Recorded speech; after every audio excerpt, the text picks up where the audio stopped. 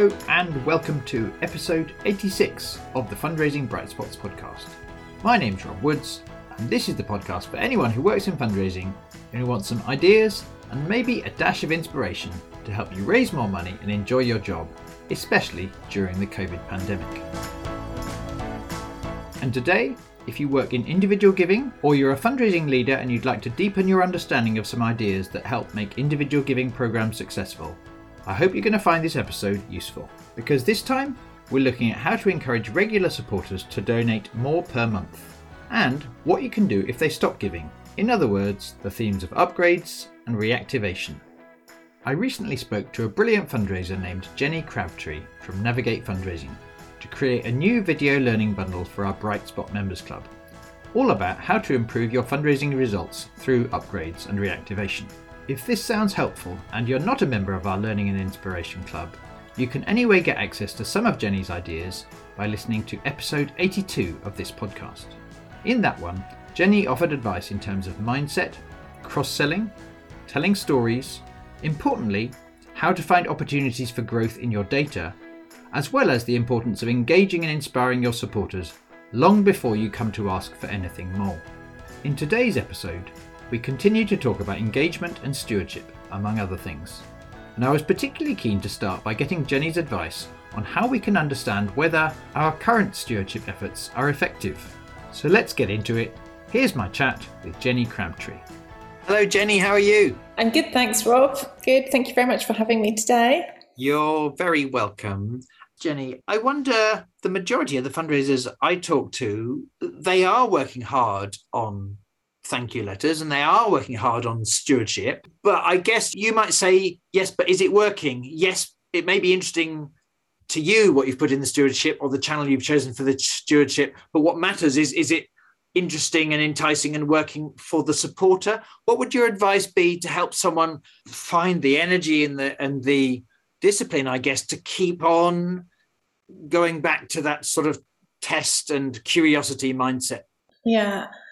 As a direct marketer, testing is so critical and it can often prove whether or not something is working, because you're quite right. Just because you send it doesn't mean it gets opened or read or anything happens to it.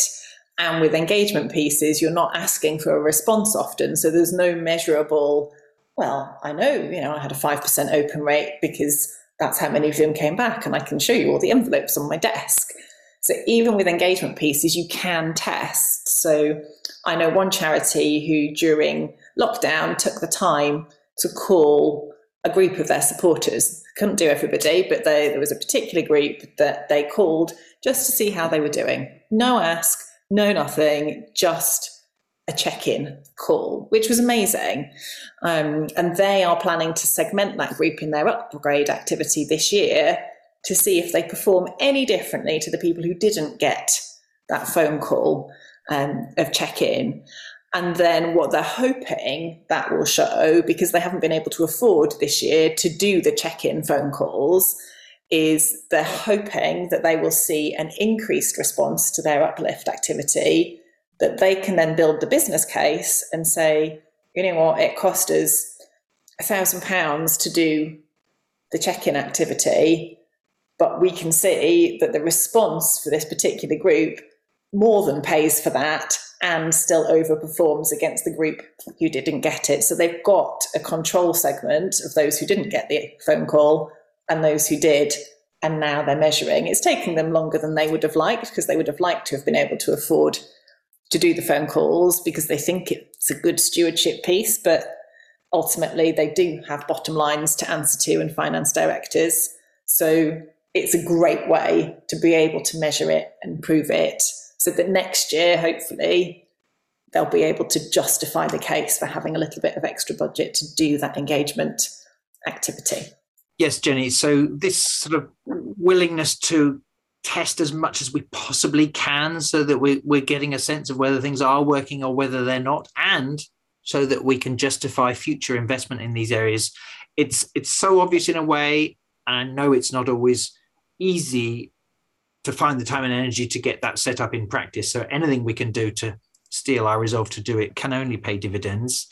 So one last area you think is important when we look at this topic? I think the last thing, and it's a question I often get asked, is when is the best time to upgrade my donors or to reactivate my donors?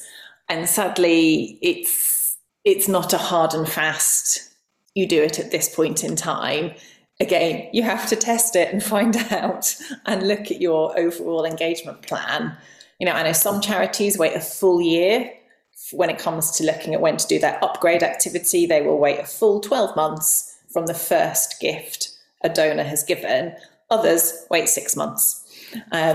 There's no right or wrong, and it very much, in my experience, comes down to testing it, looking at how much capacity you've got in your team to actually undertake those tests. I know many years ago when I was setting up an upgrade activity, we just had to do it once a year because there weren't enough of us to do 2 campaigns a year.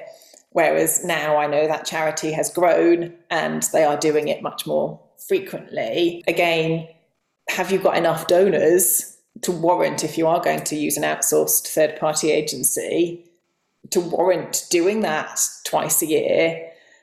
Or does it have to be once a year? Or could you do it every quarter? How does that affect when you would do it?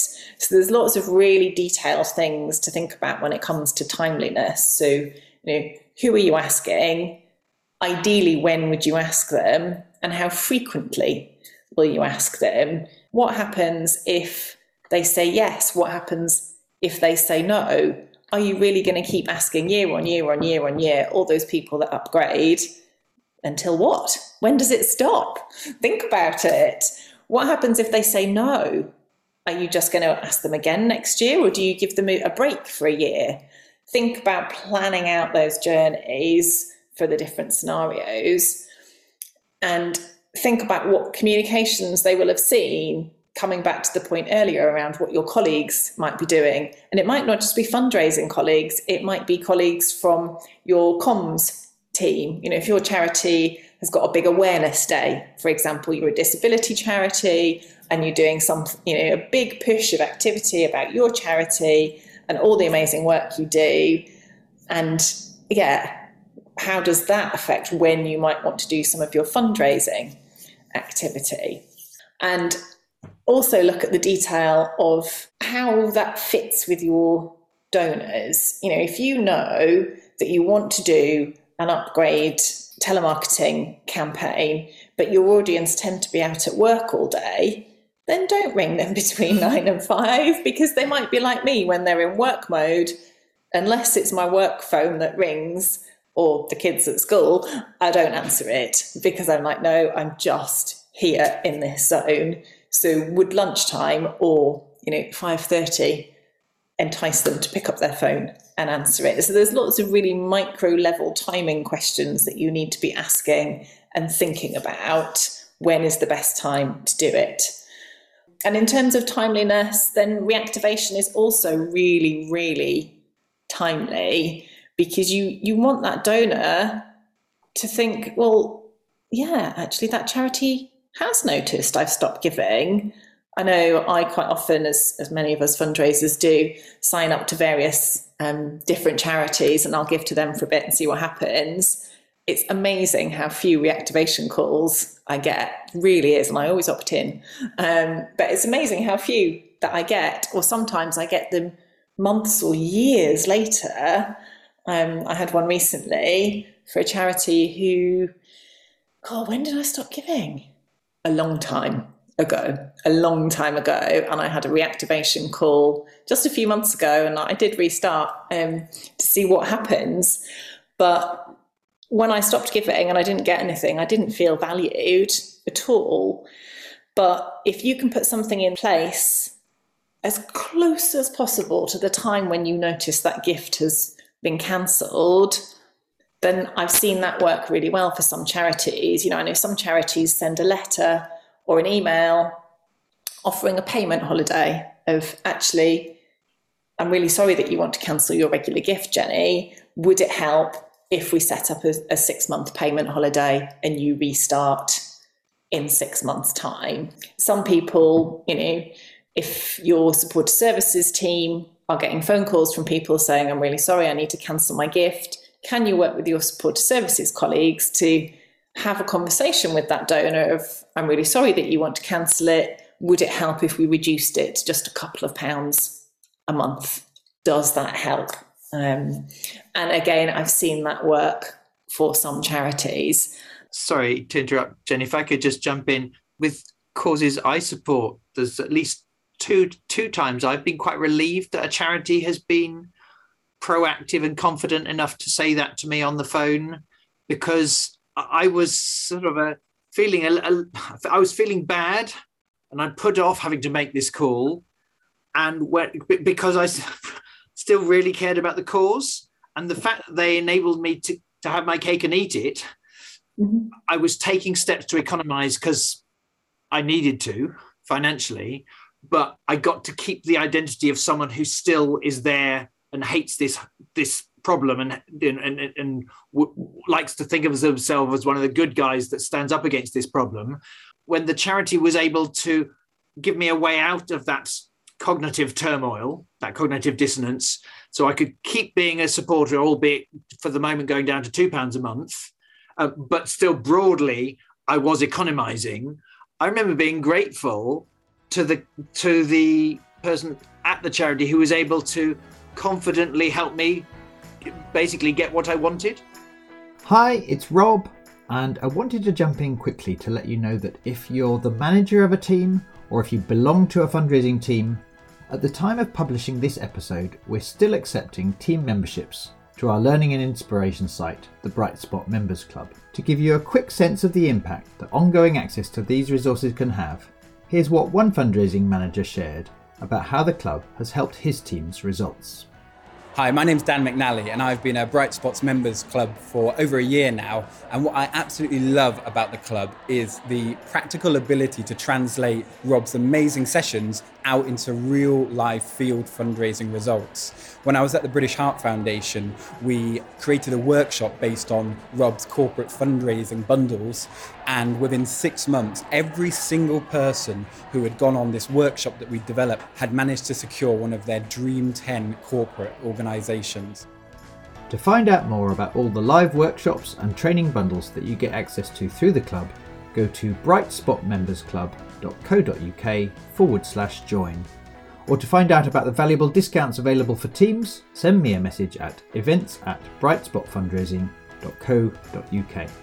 But right now, let's get back to Jenny's ideas about how to offer donors more options for supporting your charity when times are hard. And I think confidence is key, because I've taken those phone calls from supporters myself where they've said, I'm really sorry, I've supported you for ages, but my circumstances have changed and I can no longer afford to give to you.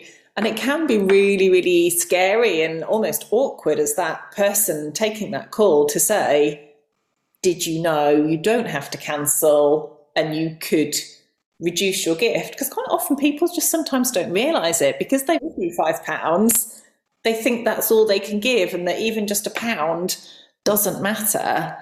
And it truly is, for me, it is when someone gives you £1 and they're in hard times, but they are still going to give you £1. That's the stuff that makes me cry. That's why I come to work.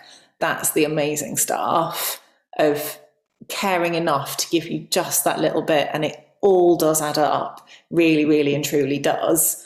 That is the joy of individual giving. It is a lot of people giving low or lowish amounts can make a huge, huge amount of change for a charity. It doesn't have to be a big major donation of tens of thousands of pounds. You can do that through the power of the collective, and just being brave enough to tell people that even £1 will help can be amazing. And you might need to do some training with the people that take the phone calls for you, whether that's you or your supported care team, just to give them that confidence that you spoke about, because it is a bit scary. I've been there, done that, and I completely get it. Yeah, and the thing that occurs to me while you're saying that, I read a really interesting book called Decisive by Chip and Dan Heath, which is all about some pitfalls that happen when human beings make decisions.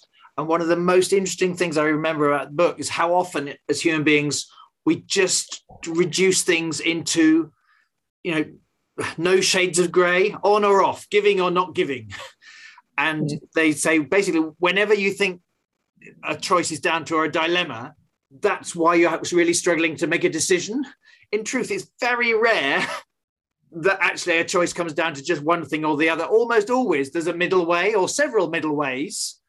And I think that's the reason I finished those phone calls with those charities actually happier than before I picked up, because they'd helped me see there was a way I could get my cake and eat it of still being a supporter, but also getting my overall outcome, which was reducing my financial outgoings. Yeah, absolutely. Most times people don't want to not support you anymore. They just need to know there's a slightly different way they can do it for you. So yeah, have those conversations.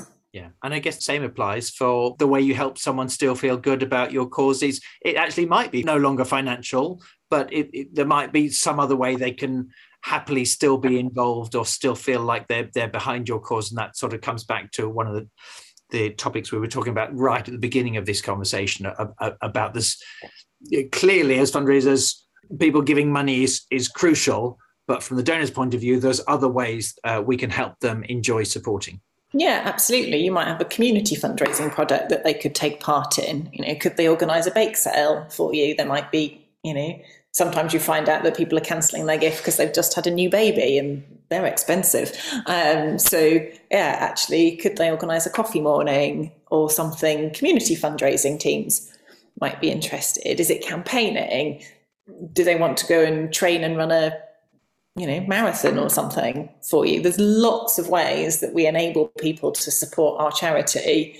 And often it's really easy to forget, just because that particular method doesn't sit in your world, that they could do lots of other things for us. And that will ultimately increase the lifetime value of their support, because they're doing multiple activities and staying engaged with your organisation and the cause that they care about. So absolutely, we very much feel like we've come back to the beginning and talking about cross-selling and not being tied into budget lines again.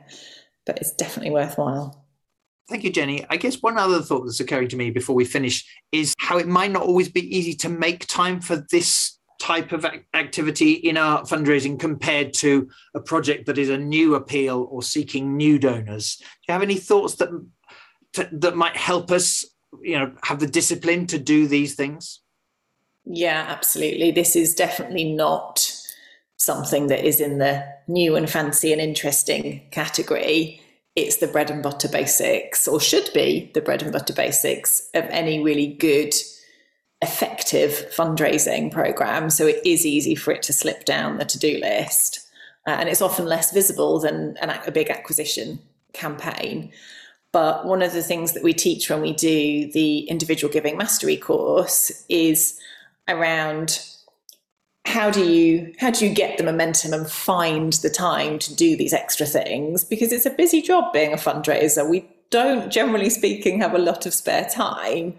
So what I would say is, don't be overwhelmed by thinking, I am here and I've got a really long way to go to get an upgrade and reactivation campaign up and running. Oh, it's too big to deal with.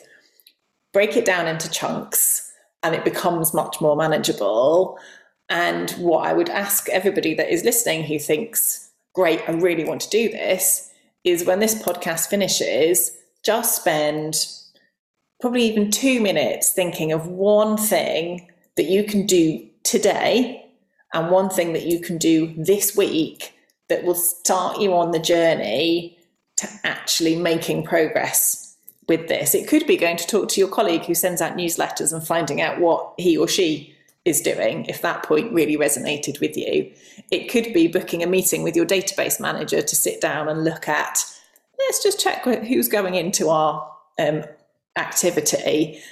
What are those 2 tiny things that you will commit to doing within the next week? Go and jot them down now. And then I've found that to be a really useful thing to put on your to-do list, much more so than sort out upgrade activity, because that's just never going to happen. It's too big and scary. So yeah, take those little steps and you can make it happen.